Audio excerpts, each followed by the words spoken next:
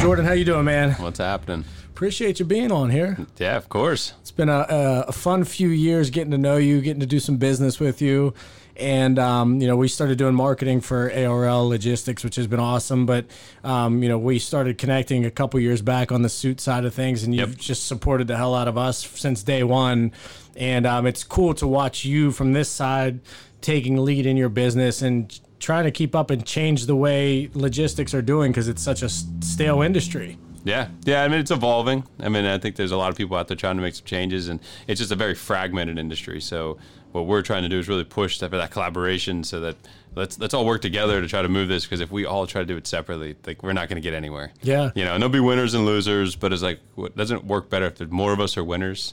We all kind of raise the bar collectively. Yeah, and that's been your strategy for the most part since you've really taken lead here? Yeah, and networking, just the commitment to networking. Getting out and seeing people, we say expand the network all the time, which is why, when I met you originally, checked a lot of boxes of, Pittsburgh guy, entrepreneur, bet on himself, doing the charity work, which was kind of, I think, the big tipping point for us. I was not a custom suit guy, but I guess I am now. Yeah, dude, you have a ton, man. We appreciate that. And even when I was talking to Krista the other day, and just you continue to treat us so well. It's cool, man. And to me, I look at it so much more than just you doing that. It's more of you understand life and how business works, and you take care of your team. That's one thing that I've loved about what you guys do. The environment you have in your office, the company culture you have is second to none. I really believe that. And I'm assuming you probably had a big portion to deal with that, because you've taken lead in Pittsburgh for this company. Yeah, no, it's a big part of us to treat our people right, give them a place that they can grow, and that they're a part of our success. And that a lot of logistics companies set up in a way that obviously, the top earners are the champs, and they're the ones getting all the praise, get all the money, all the perks, and which is good. You want those guys hunting, and you want younger people to see those guys and aspire to be that. But what ends up happening is you scale, is you have a few of them and a lot of people down below. And then it becomes unrealistic to see, how do I actually get there? So few get there and they get discouraged. So our goal was from day one was to build a culture where everyone's successful. And success is defined differently by different people. It's what you want to put into it. Right. But they should be seeing personal growth year over year, and also financial growth year over year. And I always tell people, it's no shame in saying we work to make money. Yeah, of course. So we don't do this for our health and everything else. It's fun what we're doing, but ultimately we should be taking a step forward every year. And if those around you are also seeing the benefits of that, now we're all beating to the same drum. Yep. We're coming in on Mondays, excited to be there, not dreading to be there. Yeah. Thinking of different things that we can do together to collaborate and grow the company more. It's a great environment to be in. Yeah, dude, that's, I've worked briefly in well, I guess not briefly, 8 years in kind of corporate America-ish, or that type of lifestyle. I was only 3 or 4 months where I actually had to go to an office. The rest of that was me being by myself. So I never really got to appreciate what the culture was like, other than when I would go to, the quarterly meetings or the national sales meeting. And I really looked forward to those, because it was me finally getting to spend time with people that you get to bitch about the same stuff to each other, right? Yeah. You get to talk about the success, you get to talk about the frustrations and things of that nature. And when I was by myself throughout the year, I would pick up the phone, and there were certain people I talked to almost every single day, 2 or 3 times a day. So I guess I should say I was fortunate enough to have that culture and experience, but it was never on the day-to-day truly getting to see each other. And I think there's so many. I was texting somebody today, and he's like, bitching about going back to work. And I get it, your long weekend, all that stuff. Yeah. But man, it's like you part of your life, a big part of your life is what you do for a living. Yep. And I think so many people don't understand how important it is to want to really be focused every day, and to put the attention and the detail and the care in every day. And as I'm building a business, that stuff has always been a big problem when it doesn't work, because 1 or 2 people can really hurt the environment. Sure. Yeah, and you have to love what you're doing, and then you're always working. So then the days start to feel the same, and people tell you, hey, you got to disconnect. And you got to find your ways to disconnect. But ultimately, if it's ingrained in your life and just becomes a part of your life, and then also that means your personal is going to intermix, so that I'm sure there's things you got to handle middle of the day on a weekday. Yep. That you got to step away and just handle it. And it's not a big deal. They just figure out how to catch up later. and having that freedom to do it. And I think a lot of people are seeing it now because, work from home, work remote, all these things. I personally am not a big working remote type guy. I do believe that you should want to be around other people as you're trying to create and build something. But at the same time, like, you got to be able to step away to just go handle it. I'd rather you go spend 2 hours and take care of whatever you need to for your family or personal reasons, and then come back clear. And I know they'll get the work done. Yeah. And then also the other teammates, they know that too, and they're going to step in and help them. So it's not like the business skips a beat, right? And vice versa. If you have that good culture, that the teammates you'll turn around and do it for one of your teammates as well. And it's the same thing in sports, right? Somebody gets hurt, someone gets injured, somebody misses a play. You want to make up for the team, and it's the same. Next man up. That's what Tom would say. Yeah, honestly, the standard is the standard. That's right. But no, that's cool. So whenever you got to ARL, was the culture that way, or was this something that as you've kind of climbed the ranks, it was something that you were able to take control of and steer it a little bit differently? Talk to me a little bit about that, because a lot of people that listen, business owners, people that have an interest in what we're doing from a personal growth standpoint, helping on their own company culture. And this is a topic that I love getting an idea from people, because the most successful people tend to share these things that you're talking about. Yeah. No, I think so. If anyone knows Ron Faraday, they know that his work ethic, where he stands as a human, where he stands as a businessman, his commitment to networking over the years. That was one of the most, when I first met Ron back in 2015, the most impressive thing is we've been in the same industry together, but in two different verticals. And the network that he had was tremendous, and it was all based on handshakes and respect. So that was always there. The entrepreneurial spirit and the grind and the always on and being that servant leader, that was always there. But Ron's always had agents. So he's never had a company store before, building something from the ground up. And the biggest thing when he came to me is like he needed someone like me because he had this idea, but he also had no additional time. He was already stretched so thin. So a lot of what we did was some things that we took from our past job experiences, things that we liked, but also tweaked them in a way that know that this is going to appeal to a lot of different people. But also it's sustainable and something we can build over time.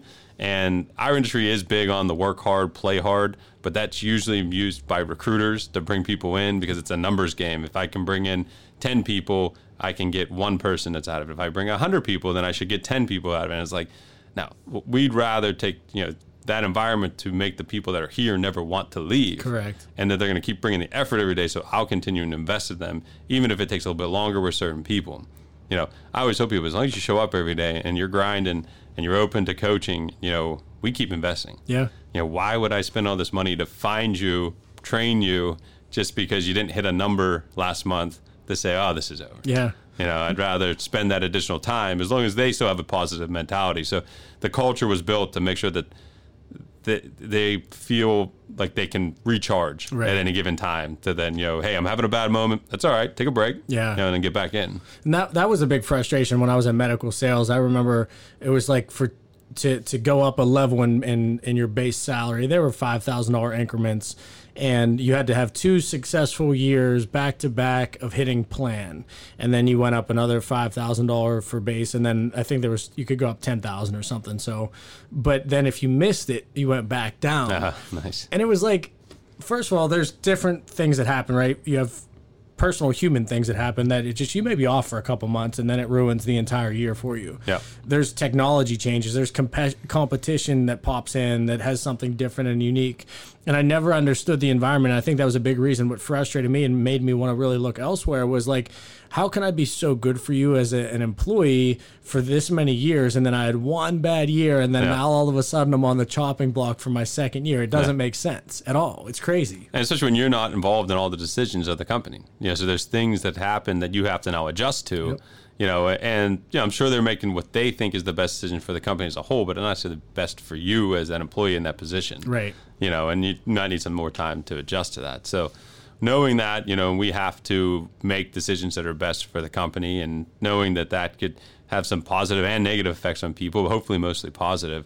But you got to look at each situation differently. Yeah, for sure. And I just never want anyone to have to wait 2 years to try to get, a $5,000 raise. Like, I want them to be able to say, like, I can go get that raise, on my own by doing X, Y, and Z over the next 6 months, and control their own destiny. Yeah. And I think there's probably a big shift happening, and you would know more than me, But in the way of life and work right now, the opportunities that people want to feel more of a part of something, for that exact instance, it's like, hey, the traditional as we were growing up is, hey, you work a job and every year you get a 2%, 3% raise. And like, that's typically how a lot of companies operate. But like, why would there not be some form of a performance put in there? Why would there, I don't know how you guys slice it at ARL and everything, but I'm assuming it's like, look, if you want to be here, work your ass off, put your best foot forward every single day, and just do what we coach you to do, and you end up making more money than you probably realize. Sure. And then we have KPIs, so there's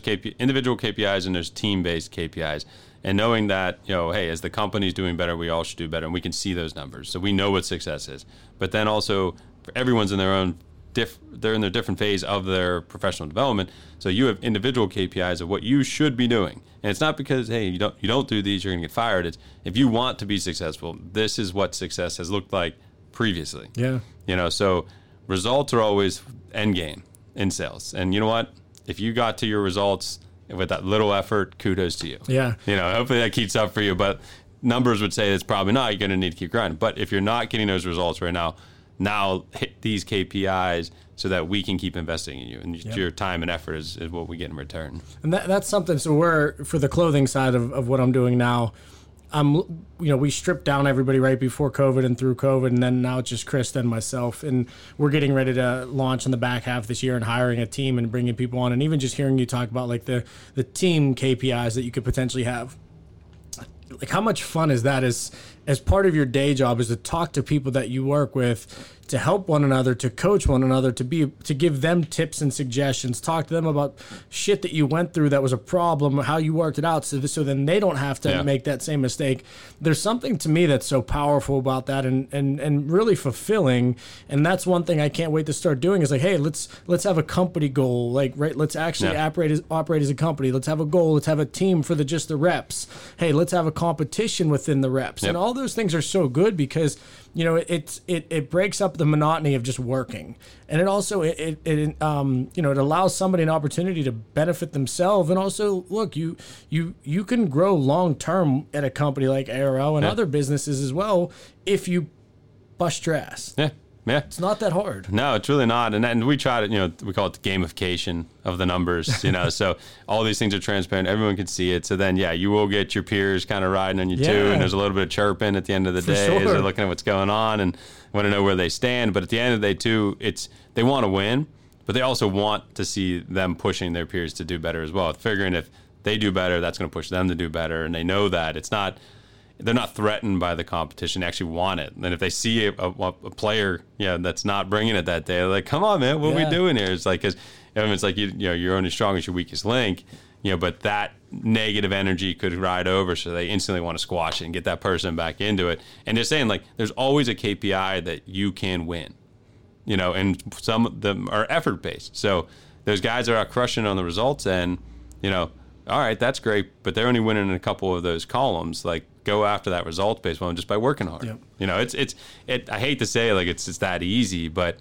man, when I came out of school, it was like, just give me a job, and I'm going to work harder than anybody that's there. Yeah. And then I'll figure out what happens the rest of the way. Dude, that's taking it into your own hands, right? That's what not enough people do nowadays, which is kind of crazy, because I think it's the most obvious situation. And if the better you are, and the more attention you get from success you're going to have, naturally people are going to want to keep you around longer and promote you and bring you in, or they just see more value, and maybe a competitor comes over and says, hey, like, you guys are, you're doing this. I noticed you're there. Hey, why don't you come in and have an opportunity with us? Yeah. Makes you more valuable as a tangible resource for somebody. Well, you should always, bleed for the company that's investing in you and give them that fair shot. But there's always going to be that time where if you don't feel like you've gotten it, there's no reason to sit there and be mad about it. Yeah.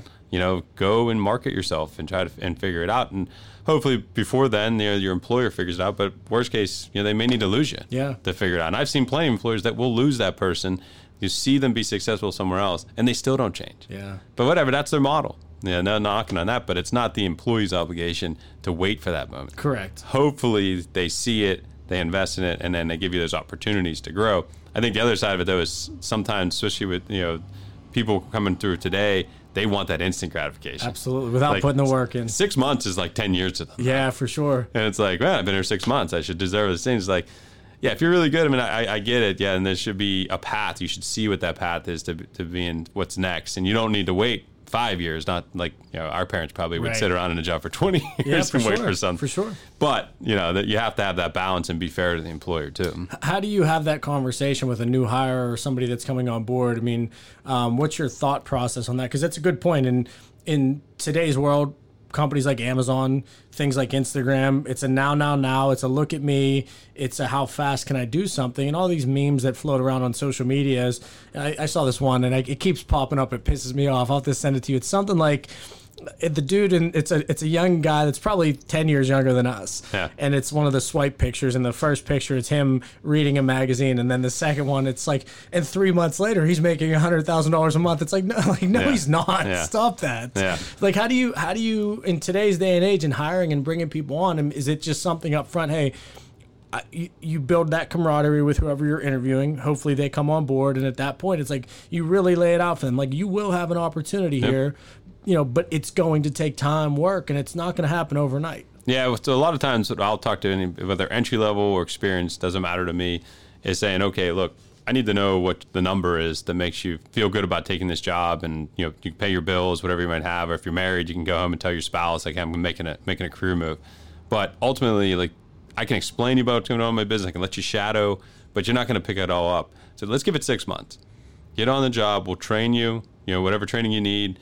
We'll go over all these KPIs. You'll have a much better picture of what our business is.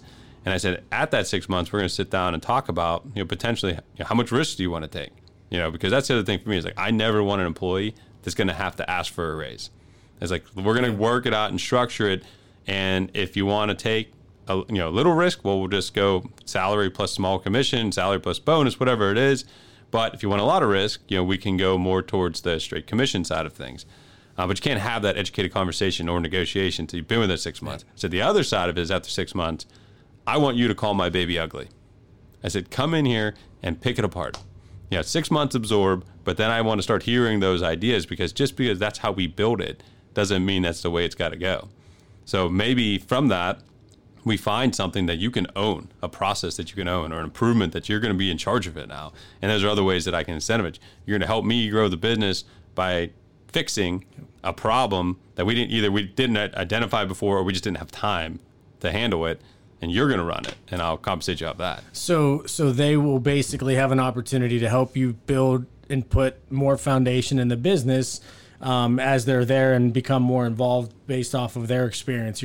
That's pretty cool. I didn't realize you did that. Yeah, and it's always hard, and you never know it. You have to wait those 6 months to kind of figure it out, and there's a lot of conversations that'll have happen between then and there, but I always tell you, like, you got to look from the business side of it too. If you want to make more money, you have to, have the business earn more money as well. So, through that, whether it's a process improvement that streamlines the process, that, makes us more efficient and enhances the bottom line, or just a better way of us, selling a certain service that now we can grow another revenue stream, or it even just becomes you managing a few people that's going to allow me to promote one of my existing guys so that we can now, scale the business, then you'll go into that management role. Yeah. So sometimes it's not necessarily that they have to come up with something, but maybe the business has a need and you fill it. Yeah. Well, I didn't realize, look, there are businesses that do $100 million a year and then they net 2 million, $1 million, 5 million, right? Or there's businesses that make,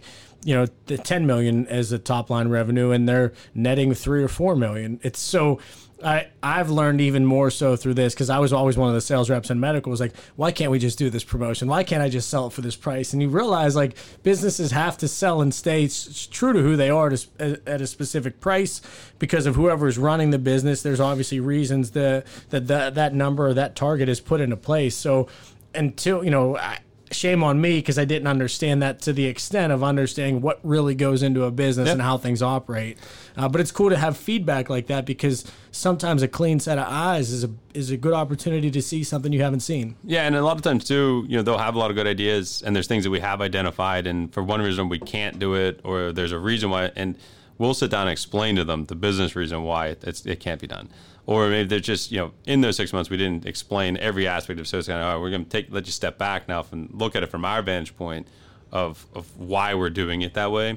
And it might even be something that said, hey, we agree it's not ideal, but until I can automate it. You know, it's just what it's going to be for now. But, you know, to table that idea.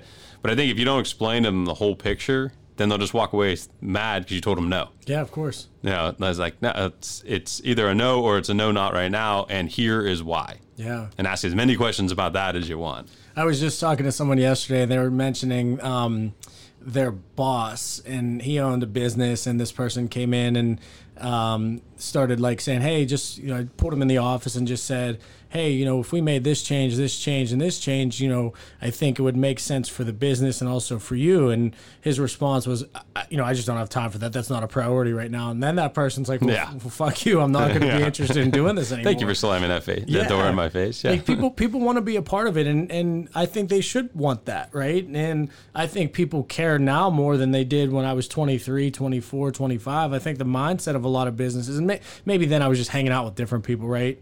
Which could be a huge part of it. But I think people value their time more than they ever have now. And I think the pandemic certainly sped that up to, or brought that to light more. I mean, people are quitting jobs now without even having another job. Yeah, it's crazy. Which is just, that was something you never really thought about before. Yeah. So there's a huge shift happening in the day-to-day mentality of an employee.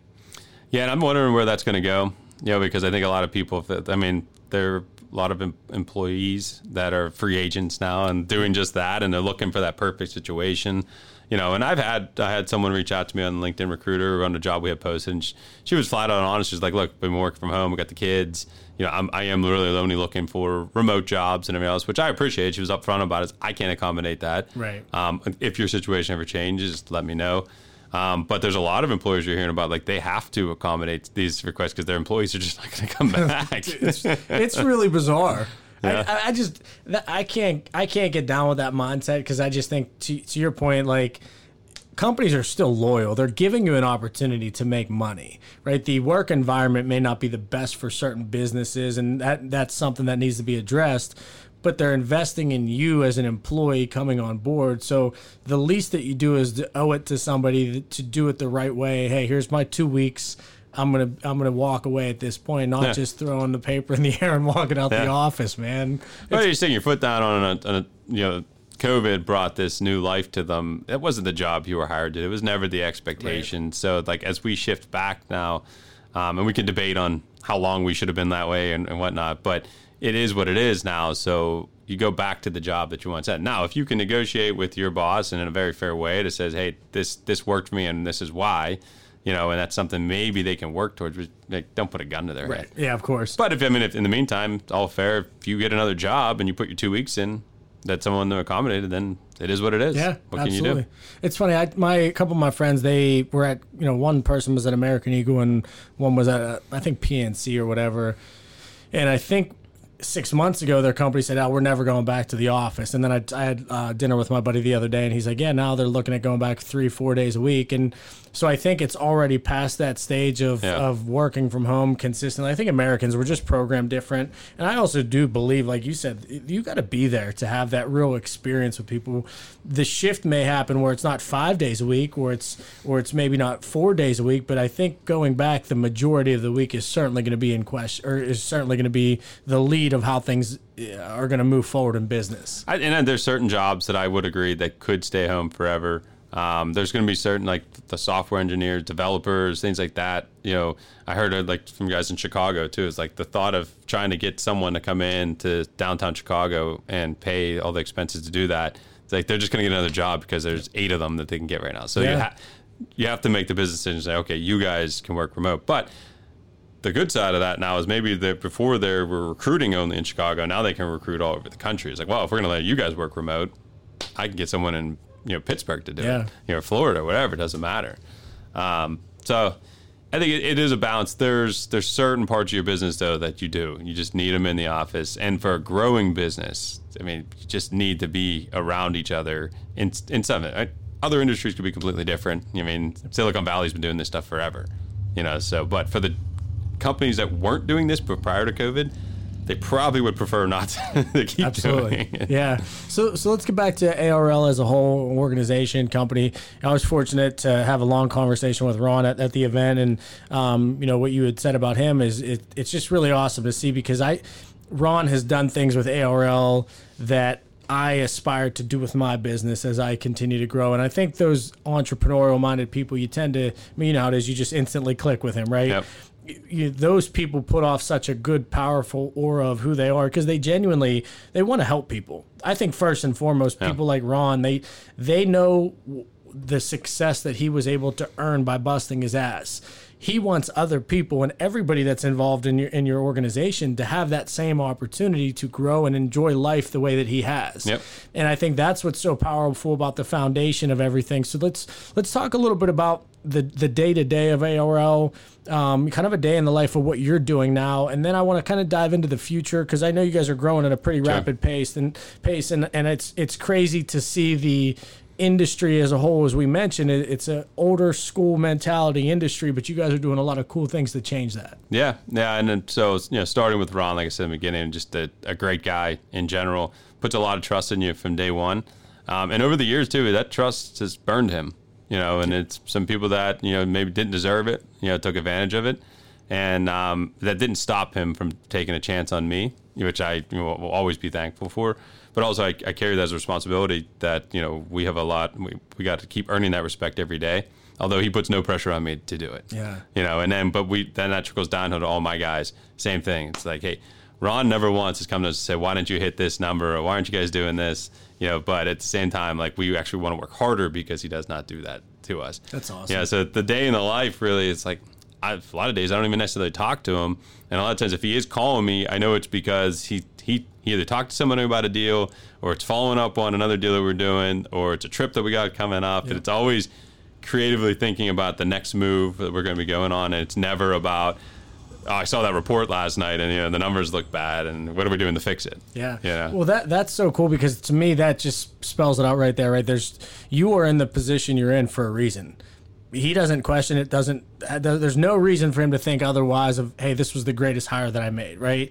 And I think that's something that a lot of business owners, and I questioned myself a lot in the beginning because everybody that came on board essentially had failed. And a lot was my fault from a standpoint of I didn't have the right processes in place. We were such a new business at the time, and I tried scaling across the country, and it worked for a little bit, but it was never sustainable. We didn't have the product at that time. We didn't have the consistency at that time. We didn't even have freaking measuring videos to show you how to do things. So I would fly and train somebody for 3 or 4 days, and then I'd come home and expect them to remember that. Yeah. So, but every single person I hired, I realized like I wasn't going to hold anything against the next person based off of how somebody treated me, and pretty much everybody that's worked for me screwed me over in some capacity, and it's disheartening for a minute, but then you start realizing that's just part of finding good people. And Krista's been incredible now that we have her for 2 years, and there's 2 other people we're looking at bringing on in different cities. So that mentality of how Ron kind of conducts his life and his business is cool, because to see where he's at with you guys and to see the scale, it's pretty impressive, man. And without knowing him for the last how many years, like I understand what he's been through just by the simple statement of how you portray him. Yeah. Yeah, no, it's an easy guy to go to battle for every day, so then that's the culture that we bring. And then, I hope that my employees sit here and say the same thing about me. Yeah. There's a couple jokes out there of a couple of my guys, maybe had a couple cocktails, pounding their chest a little bit about things we'll do. But, that's a respect that I feel like to earn every day, more so than the respect of Ron. I know he gives me that without blinking an eye, but it's a personal responsibility that I need to do. And every decision I make, everything I do each day is to make sure that my employees respect me and what I'm doing and know that I got their best interests at heart. But sometimes that means, I got to have a customer's best interest at heart, or an agent's best interest, or a vendor. But at the end of the day, it's to take care of the employees and make sure this is a sustainable business. And they bet on me. Yeah. So I have all those families that are riding on me. And then it's interesting because then you look to the personal side of it for me. It's like, my family's just kind of used to this. And I've explained to them, like, look, obviously my family is priority number one, but if I don't make all of them seem, they're the priorities all the time, then that trickle-down effect doesn't happen for us. Yeah. So the personal sacrifice we make to make sure that we have a financial future, that we don't have to worry about, how we're going to pay that next bill, or if COVID happens, well, what are we going to do? Like, we're fortunate in that regard, but it means I have to service these other families to make sure that they're all happy and thriving. Yeah. And I tell that to anyone that comes on board. It's like the second you come on board, you're instantly part of the family. You got 100% of my trust. said, but don't mistake that for a weakness either. I mean, I've had people that took advantage of that, and I also have no hard feelings towards cutting ties. Because I have to do what's best for the group of families. If one person's trying to screw that up, that can't happen. How difficult was it for you in any situation when you have to let somebody go? That was very difficult for me in the beginning, and then it got to the point. My mentality when I started was, hey, I'm going to hire fast and fire slow because I'm going to give them all these alternatives. Okay, cool. Let me hear your story on why this doesn't work. But then you realize, like, a lot of people don't change if something's already at the attention that needs to be talked about. But then you realize, like, you got to take your time and hire the right people. And whenever it's that person that slips through the cracks and just wasn't a good fit, it doesn't mean they're a bad person. You got to get rid of them fast. Yeah. Because that could be very toxic for a business. Yeah, and I'm 100% transparent with that person at that point, as much as I was transparent with them during the hiring process. As I said, one person can't mess this all up. Now, I think what you see a lot is in the hire fast mentality is sometimes things happen with the business that then makes it so, hey, we're going to have to lay some people off to keep this thing going, to protect what's left. And that I never agreed with. And I said, we hire a little bit slower because we're just making sure, that if the business turns, that's on me. That ain't on you. It wasn't your fault. So I should be eating that, not you. And so it's a little methodical in the things that we do. And our industry is very cyclical. It goes up and down. Right now, it's been booming, and that shows no signs of stopping. We all know it will. Yeah, of course. It'll probably be next year, but at some point, it'll happen. And I need to make sure I have enough buffer in there that says when the economy wants to pump the brakes, that I can just pump the brakes on hiring. I don't have to let anyone go. We'll just ride it out for a little bit and then let the model mature again before we go again. So I think all our growth is always like up, flat, up, flat. But you hope that just each time you flatten out, you learn from the previous ones, and then you're ready to jump again a little bit faster. So without anybody listening that has not a lot of knowledge in the logistics space, can you talk a little bit about the day-to-day as far as operations, your type of clients, customers that you work with, and just how that side of the business operates? Yeah, I mean, really anyone that ships freight is a potential customer, and we definitely operate in the truckload world. So any 53-foot dry van you see out on the highway or flatbed moving open deck freight, the containers that you see on the rail all over the country, all that is the type of freight that we're looking for. And ultimately what we're doing in the morning is working with our operations team to make sure we're utilizing the best assets out there to move that freight most efficiently and cost effectively for our customers. We have a lot of competition too, so a lot of that means, like, if we can't provide the service at a certain price, then we're just not going to get the business too. That's one of the hard things to measure in a business. How much did you miss? Yeah. Because you take a lot of swings every day and you miss on a lot of them. But for the customers have been with us a while. They've seen that not only do we move products from point A to point B, that's what you're supposed to do, but we're always trying to find that value-added service to bring them, whether it's more information about what's going on within the industry for the data analytics side, so that they can present information back to their bosses or their salespeople, so they fully understand within the supply chain when potentially you might have some issues, or if it's just more visibility to what's going on. I think, like I said, back to the industry being so fragmented, technology, I mean, it wasn't that long ago that there wasn't even a way to reach the driver. Yeah. Find out where they were at. Yeah. They just showed up one day, I guess. Well, even I would assume the hours that a driver is allowed to drive. Yeah, so they have hours of service restrictions. Obviously, everyone knows, like, the Tracy Morgan case with Walmart. That driver was tired before he even started work, and then he's driving a truck and boom, kills a bunch of people. And I think that's what a lot of the general public thinks about when they think about trucks, or they see them in the road and they're just in the way. Like, you don't understand, like, even when they're within the hours of service that they can run, like, their lifestyles are very difficult. Sure. You're on the road a lot. I mean, when we've all been on road trips and you stop at that truck stop. And I was coming back from just Hershey, PA, and we stopped at the one of them. I was like, this is the food choices we get? And it's like, yeah, this is it. Dude. Better grab a protein bar or something, because it's a lot of eating at gas stations. They don't have showers all the time. Yeah. And the biggest thing that a lot of times people don't even know about, they have nowhere to park. So you go there and the parking spots are all taken. Now the driver has to figure out, okay, if I may have 2 hours left to drive today, and the more I drive, the more I maximize my revenue, more money I make. But this truck stop may be the last one between now and if I get to the next one and it's full, I'm screwed. And you can't just park on the side of the road. Oh. Because that's where, if someone would happen to have an accident and you're sitting there, then the lawyers are all going to sue the trucking company for that guy sitting on the side of the road, sitting on an off ramp, Like, you're not allowed to do that. But So I've seen trucks parked on at a rest stop, but going on back onto the highway in a sense, right past the rest stop. Is that allowed, or are they just, because it's booked so much, they just have to stop? yeah, I think it varies. The ones are when you're just not even near a rest stop and you just see a guy that happens to be sitting there, you're getting on or getting off, that you're technically. But if the guy's dead tired, like, which would you rather him do? Sit right there or run into your vehicle? And the problem is now these lawyers all over the country, they have commercials everywhere. They have billboards everywhere. There's nasty truck drivers. Let's go get them. Yep. Well, most of the truck industry are small businesses. A lot of them are 1 to 5 trucks that make up the majority of the capacity. You see all the big ones out there, Werner, Schneider, Swift, Knight.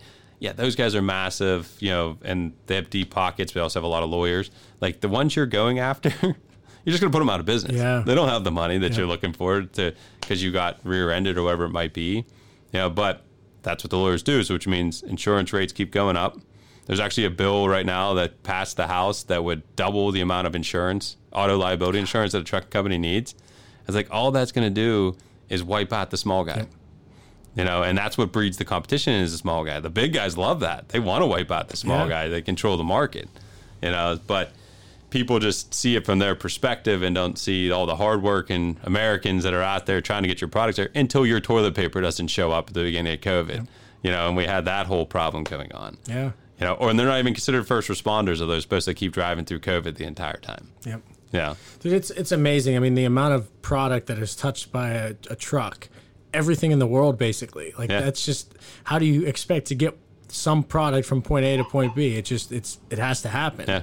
And I think that's the world we live in too, is people are so quick to judge situations and whatever it may be. They don't think these things through, and maybe they're not meant to. I don't know. People are tough to deal with at times, but the lifestyle of a truck driver, even, I would drive when I was in medical sales. I covered 4 different states. So, I wasn't driving an 18-wheeler, but I was driving it was a minivan, and I loved it. But, dude, it's not appealing. Like, you're in the car for hours and hours every single day. You're eating at gas stations. You're going to the bathroom at gas stations. You're pulling on the side of the road just for a 20-minute nap just to catch up because you had to leave at 4 a.m. I've done all those things, and it is difficult, and I couldn't imagine the scale of being a big truck driver and have to deal with the headaches and the inconvenience of how that has to be too. Yeah, and we're seeing it now. I mean, there's nobody our age or younger. Who do you know that's coming out to drive a truck? And it's just not happening. So it's only going to decrease the amount of drivers that we have out there. There's a lot of them that are retiring. A lot of them did retire this year. And it's just going to continue to happen. So we'll see. I mean, the industry is trying to evolve. That's why you hear about autonomous trucks and things like that. But, they're only one accident away from everyone freaking out. And that's the problem with everything here. And they take small data points and make it a big thing. Sure. like bad things happen all the time. If we read about every single one of them, you're like, wow, I'm never leaving my house. Correct. So you can't take these small data points to stop the evolution of wherever things are going next. But, time will tell. What do you think about those trucks? I think there's a place, there's what we look at is, say, I always use an example of like Chicago to LA, so will an autonomous truck be picking up in Chicago or dropping in LA, highly congested areas? Probably not. But could a driver handle that, get it out to a terminal that's outside in the suburbs, then autonomous vehicle hooks up to it, takes it majority of the way. I mean, when you're driving in the middle of Nebraska, straight, is totally different than downtown Chicago. Well, I used to cover, I was in medical, this was my first job, and I covered like the Northwest, which made no sense. But, I would drive in Montana, and it'd be like, you'd see a mailbox, and you wouldn't see a fucking house, dude, at all. It was crazy. And, I was better have gas. Dude, yeah, so somebody said you never let your tank get below a quarter tank because it was that desolate, and I just didn't believe it. And then when I was in Nebraska, I was in South Dakota, North Dakota, and it's crazy. There's literally a mailbox and it's flat. You're not looking at mountains to not see a house. It's a flat road, and dude, it's probably 10 miles to get to your damn house. Yeah, it's crazy. Yeah, and then the computers can think faster than we can. So obviously, you worry about like ransomware and, cybersecurity, these things. If someone took over a truck and, ran it through a house or something like that. But so it'll take time for us to get used to it. But within our cars, they've been training this for years now. I mean, that's with the lane assist. Yep. You know, they get the little beep, you know, if you're going out of there. Now you can parallel park without doing anything. So they're selling them as perks to us, but we're just getting closer and closer to, you know, driverless cars. I never thought of it that way. It makes sense. Testing it on the everyday consumer to see how real it is. Even I just got a new car, and if you get up close and if you're going at a certain speed without touching the brake and the car stopped, it beeps a little bit and it touches the brake for you. It'll stop for you, yeah. It's pretty wild. Yeah. Are there, somebody mentioned this the other day, and I don't know how true it is. Are you seeing in the trucking world a lot of couples, husband, wife, to take advantage of the, you know, you're only allowed 8, 12 out, whatever the shift is? Is that something real or is that BS? Team drivers, yes. Yeah, but not necessarily always husband and wife. I would assume those people must have been soulmates, because how the hell would you do it? Yeah, my wife does it too. She'd say the same thing about me. There's no way that we were doing that day in and day out. But no, there's a lot of teams out there, you know, expedited type shipments where they do take advantage of that they can cut the time in half. You know, so while one's sleeping, the other one's driving. You're really gonna have to stop for food, fuel, and that's about it. Is it that worth it in order what you can make to not pause for that long? Sure. I mean, because you get heavy premiums on it. Now you have to have good customer connections that need those sorts of services. But if you compare it up right, yeah. And then sometimes too, they may have to take a load that only pays them the normal rate just to get them to the next spot, you know, just keep it going. But there's plenty of guys, that's all they do. What's a percentage from a team versus a solo driver? It's what, on the 5%? No, an additional revenue? No. From a standpoint of number of trucks. Yeah. It's a tough one to answer, but I would say it's on the lower end. Yeah. For sure. I mean, most of it's not. Most of it's solo driver. Yeah, I figured that, because even ever since we connected, I look at every truck that's driving by when I'm on the road, and I just, for whatever reason, it's just very fascinating. The logistics industry as a whole, as you see Amazon, how they're changing the game. And I just, from a business side, I try to study different things that are not in my industry so I can learn and figure things out. But also on my products that are coming into the United States, and they're, we fly from Thailand through Hong Kong to Cincinnati, which is where I think the main DHL hub is that we use. We had I was doing Shazier's wedding, and this was 2018 or so, and he waited like super last minute to do everything, and his tuxedo landed in Cincinnati on Thursday, and his wedding was Friday.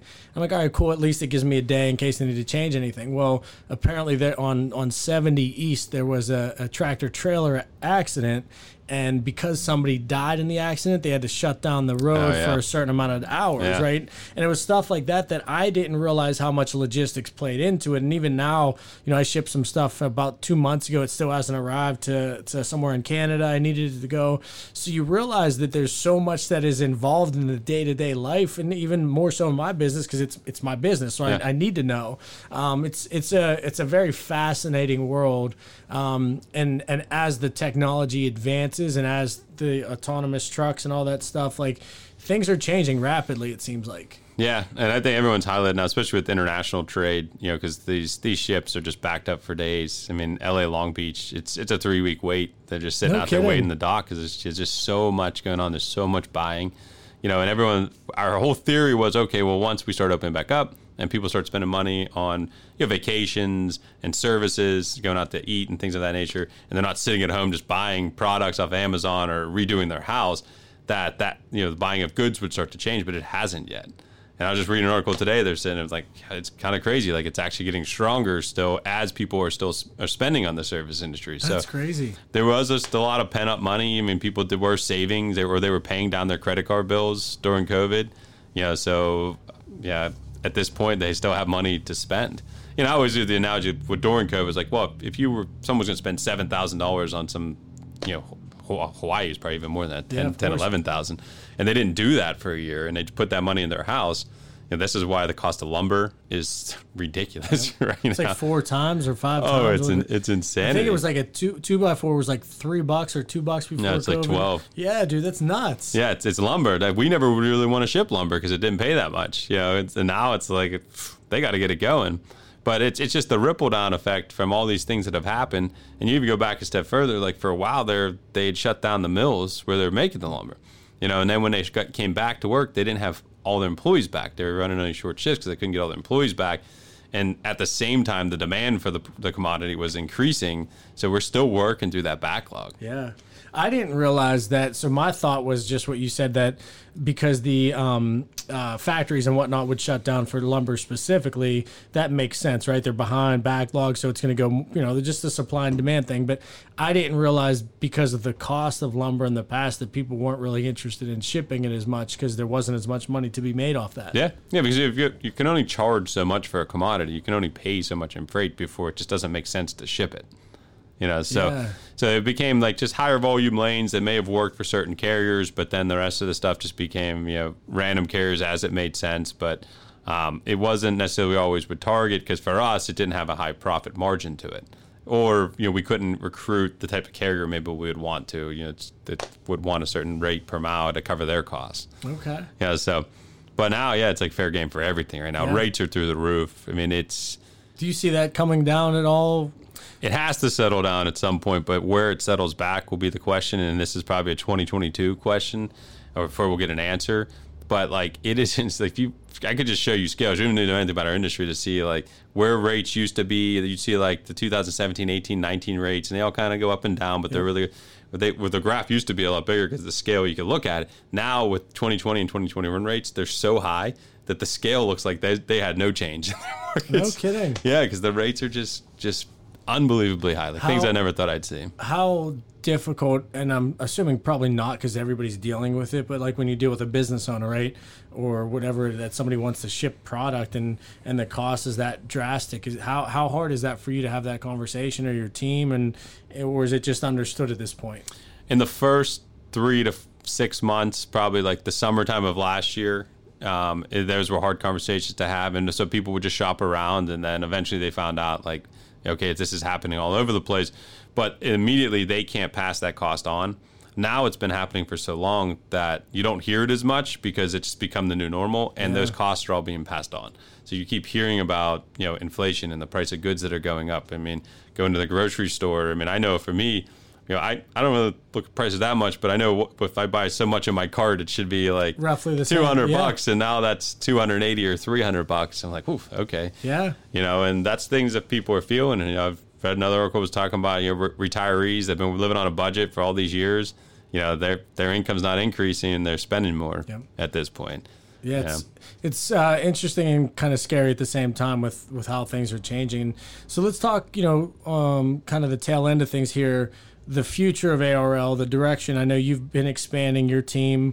I know you guys are doing a lot right now, and it's kind of cool to see that your vision post-COVID, where you're trying to take it. Are you able to talk a little bit about some things that you guys are working on? Yeah, and we're always looking a couple of steps ahead, but we do know that the networking will dictate the growth, as we meet the people and the opportunities that they may bring, or how we could package deal together with that person. That's where we're really going to go. Now, and when you say that real quick, who are the types of people you're trying to get in front of? Is that business owners? Is that other logistics companies? What do you mean exactly by that networking side? So obviously on the customer side, it's the shippers that we're talking to and the opportunities that they necessarily have, and they may be using us for certain business now and have we can work towards future business, and every year we look to grow those relationships.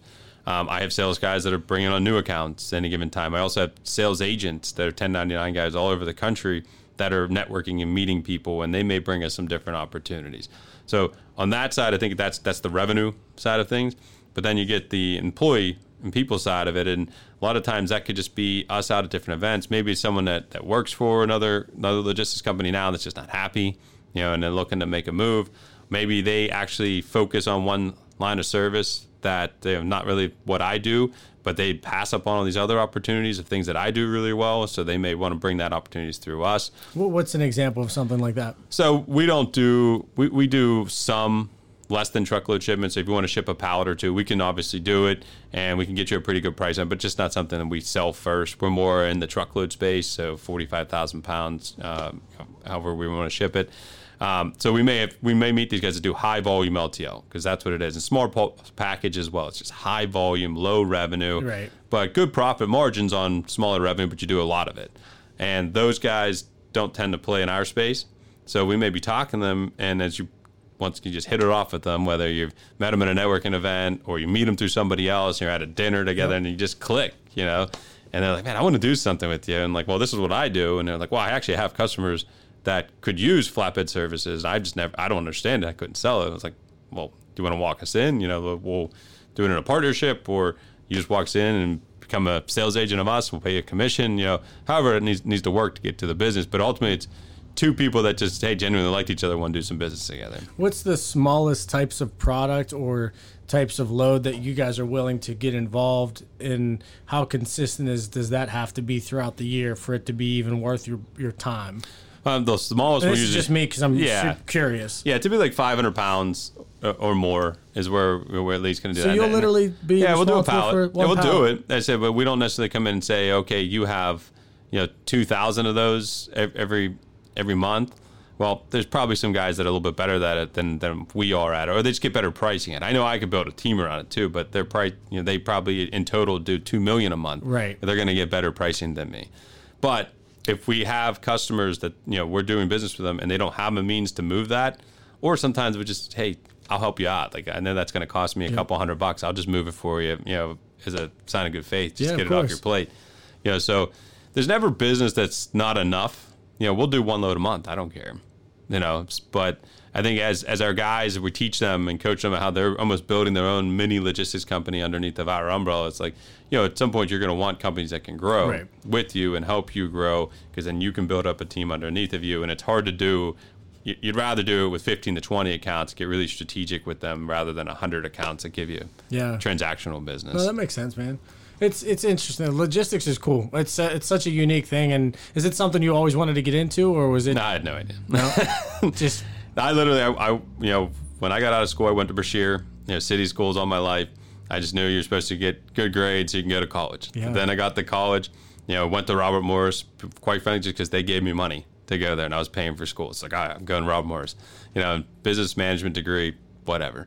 Now I'm just going to have to get this degree as fast as humanly possible, because I know society tells me I can't get interviews unless I have this degree, and we could spend a whole show talking about what I think's wrong with colleges. And yeah, for sure. That's a pay to I would pay actually, for. I would love to actually have that, because I think you would bring a good perspective on that too. I think we'd have a good conversation on that. There's no reason what you need out of that. You can't do it in a year and a half. I mean, what are these? I don't need worldly exposure. Like, I don't need. I had an intro to the Bible, and I went to Duquesne. I was like, I didn't even go to class. Like, I'm not an artsy guy. I know that at this point in my life. I was 18 to 22 years old. Like, I know pretty much what I'm into. Yeah. So I don't need that. I do need to get this business management degree to teach me the things that are around that about a business. But let's get actual real stuff about the business, and let's talk to real business owners. But anyhow, so then it was, okay, now I just need to get a job. And I got an opportunity, thankfully, from PGT Trucking up in Monaca. And they had a management training program that would let me go spend 2 weeks in every department, from driver recruiting to safety to accounting to billing to dispatch, all the way through. And what I learned is I hated a lot of things. Of course. and there was a lot of that back office, billing and accounting, all those things. But when I got into dispatch, I was sitting there, and I worked in restaurants leading up to that. And these guys it's fast paced, phones are ringing, guys are MFing each other, they're yelling across the room, driver comes in, he's upset about it. And I was like, all right, this is getting me going. This is fun. And then so I just landed there, had a good mentor then that took me under his wing. He was given an opportunity to then go and start up a branch of what was Pittsburgh Logistics at the time. And he asked me to go with him as his young protege, and I was young, dumb. I'm like, yeah, whatever, let's go. Yeah. And it's just how it got launched. Good for you, man. That's cool. It is so unique, the path that everybody kind of lands on and where you end up, and kind of how life unfolds for you. But if I wasn't working my butt off to get through college, to get to that moment at that time, to be working to catch the eye of a veteran that saw me and saw something in me, and was rough on me, but trying to help me, I would have never got any of those opportunities. Yeah. So it was like timing, yes, but I feel like anywhere I would have landed, I would have probably stood out just the same. Yeah, I think timing certainly plays an aspect in everybody's life, but more importantly, what you said is, if you work your ass off, that's you could have the same opportunity as me, and you just outwork me, and naturally that's going to work in your benefit versus mine. And I think that's something too that we're starting to see a really big culture change. Is people are really lazy now, and the younger generation is, it's got to be difficult to hire somebody that's younger in today's world. Maybe it's not, but I just see this stuff on social media, and I see people bitching and moaning about everything, and it's like, man, like, work, earn your stripes, right? Yeah. It's crazy. And it's not gonna be fun right off the jump. Yeah, like it weren't all glorious years, and there was tough times. You had bad bosses, bad ownership at different times. So, but you just keep going. And my thing always was, and even when I was really at odds with my previous employer, I would tell my guys, and I knew they were frustrated. I'd pull them behind closed doors and say, look, I get it.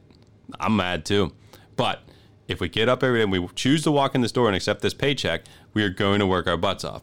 If you guys get another job opportunity, I'll write you a letter of recommendation. Yeah. It was to that point, but I was like, but if we show up, we will work.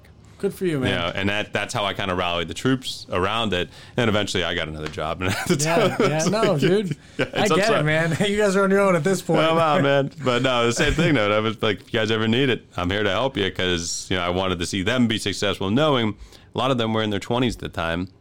We're going to work for a long time. For sure. And then as I was rebuilding at ARL, I was bringing on some people that I hadn't talked to in a little while. They were all outside of their non-compete restrictions, and just, hey, this is what I'm trying to build here. Do you want to be part of it? Yep.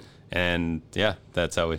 Well, that's where a big part of the whole networking aspect comes. That's why you don't fuck around at a job. You do what you're supposed to do. You take care of people, because every industry is so small. Even in fashion, I have no business being in fashion. It was something I just made up in my mind and decided to do. And it's like, I'm realizing how small this industry is. Yeah. So, dude, it all stems back.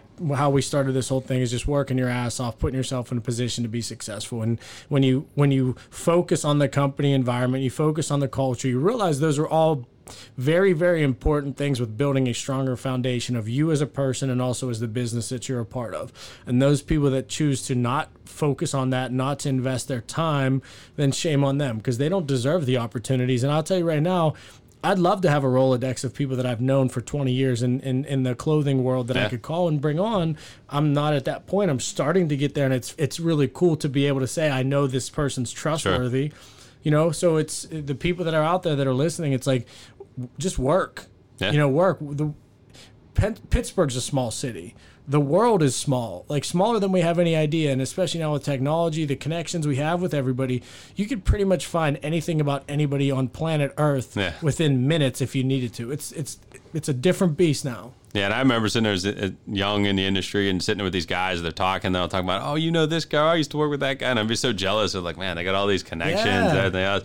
And now I am getting to that point, too, where I am the guy sitting there having those conversations with guys, talking about who we know, and the younger guys are watching. But it's like, but you just got to stick with it. Yeah. I said that it does make it so that we've gotten some deals over the years that, hey, it's just because this guy happened to remember us from 4 years ago, and why we need to do the marketing, and just make sure people are thinking about us when an opportunity comes up. But it was just the goodwill that we built years ago that I had no idea where it was going to go. Yeah. That's why every event we go to, you're just talking to different people, saying, it's going to be great this year, especially there's some events of people that we'd always see that same group of people, but you only really see them there. So all those things are going to start coming up again. And we had one where we've been inviting a lot of people to Pittsburgh.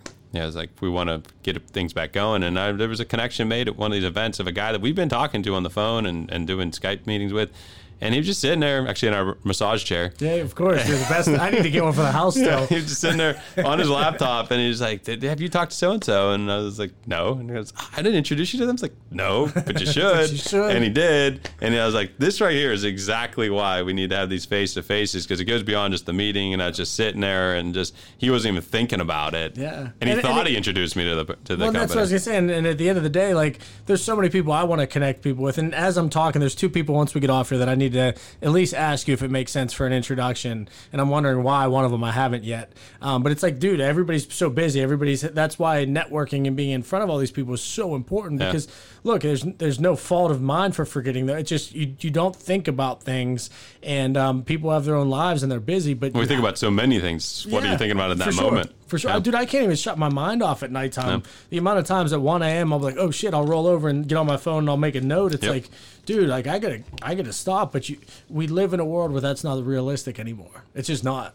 So what's kind of finalizing here? What's the future for ARL? What's the next couple steps you guys have for the next 6 months, 12 months? And then we'll kind of wrap with that. Yeah, I think, at this point, we've been really investing in the current people we have, so we are looking to grow. So, anyone that wants to learn more about our industry, I'm always willing to talk. You don't have to have industry experience, but if you're, a likable person that, wants to bet on themselves, that's typically we can mold from there, because we need to add, and it's a little bit harder to get applicants at this point. I'm seeing it myself. Yep. But we're adding because we have needs. And, the budget said we should have probably hired, X amount of people, and I know we need X plus 3 now just to support the growth. And we want to grow as fast as possible, but it's when it makes sense. We're not going to grow to put a number up on the board to stroke our ego. We're going to grow, number one, to be sustainable, because I'm always in that world of what if you lose your biggest customer tomorrow? For sure. Yeah, so that's what gets me up to grind every day. And I have that day one mentality every single day. That's knowing if we just keep doing that, then we'll keep making that growth. But right now I have, we have, I think, over 50 agent terminals. We have our company store here in Pittsburgh, our corporate's up in Moon. I got my company store down in Jacksonville. We have a large operation in Colombia, South America, that we've been investing in for the past 5 or 6 years, giving them great opportunities as well. Will that mean that I end up with another office? And I got actually Timothy's moving to Denver. That's awesome. Friday.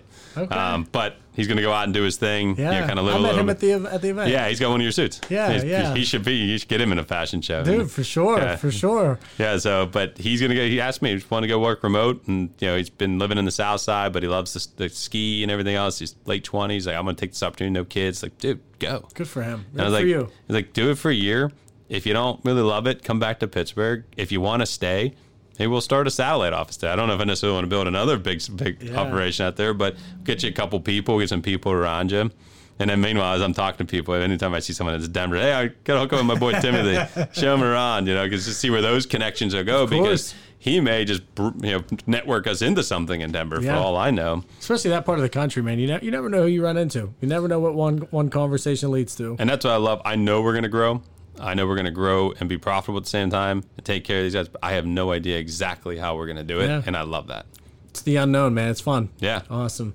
Well, I appreciate you, dude. Anybody that's out there listening, I'm telling you, if you have any interest in improving your life, going and working for a great company, I personally staple my name all over you guys, man. You have been an incredible friend.